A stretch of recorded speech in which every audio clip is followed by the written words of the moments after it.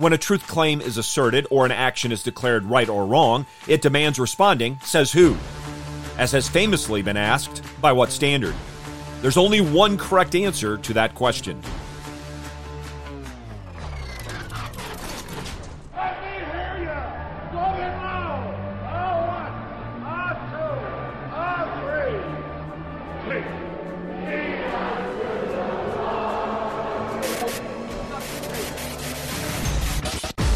Welcome to In the Bullpen, Up and Ready, a ministry of developing contenders. The call has come.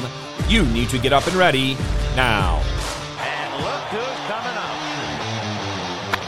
High fly ball into right field. She is gone. The Scripture is a light and shows us the true way, both what to do and what to hope.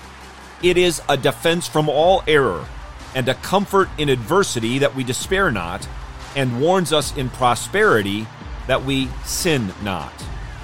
Those words came from the pen of William Tyndale, a man thoroughly acquainted with Scripture, including the Scripture we find in Psalm chapter 19. Hear now from God's Word, as we have it in Psalm 19, verses 7 through 11. The law of the Lord is perfect, restoring the soul. The testimony of the Lord is sure, making wise the simple. The precepts of the Lord are right, rejoicing the heart. The commandment of the Lord is pure, enlightening the eyes. The fear of the Lord is clean, enduring forever. The judgments of the Lord are true, they are righteous altogether. They are more desirable than gold, yes, than much fine gold. Sweeter also than honey, and the drippings of the honeycomb. Moreover, by them your servant is warned. In keeping them, there is great reward. Many people view Psalm 19 like a 2-volume book. Volume 1 is found in verses 1 through 6, and these verses declare God's glory as it is displayed in creation and providence, often referred to as general revelation. The second volume, verses 7 through 14, declare God's glory and grace as it's revealed in His Word, known as special revelation. We are told that the law, testimony, precepts, commandment, fear, and judgments of Jehovah, in every part and in the whole, restores the soul. Make even babies wise. Cause us to rejoice as our eyes are continually open to recognize how to glorify and enjoy God.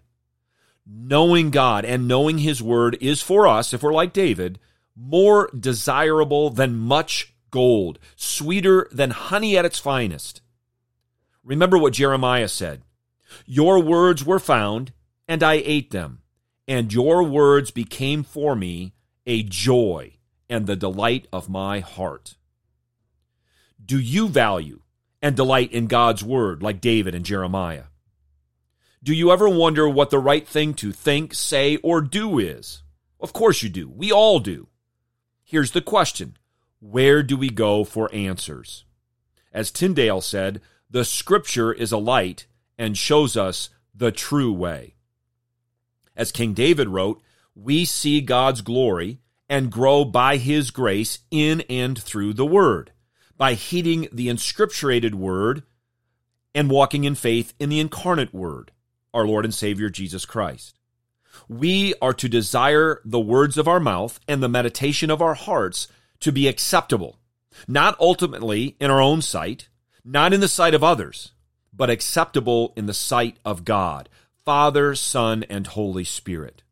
This should be our prayer to the Lord, the one who is our rock and our Redeemer. Get your eyes up, fixed on Jesus, the author and perfecter of faith, and be ready to deny yourself, take up your cross, and follow Him.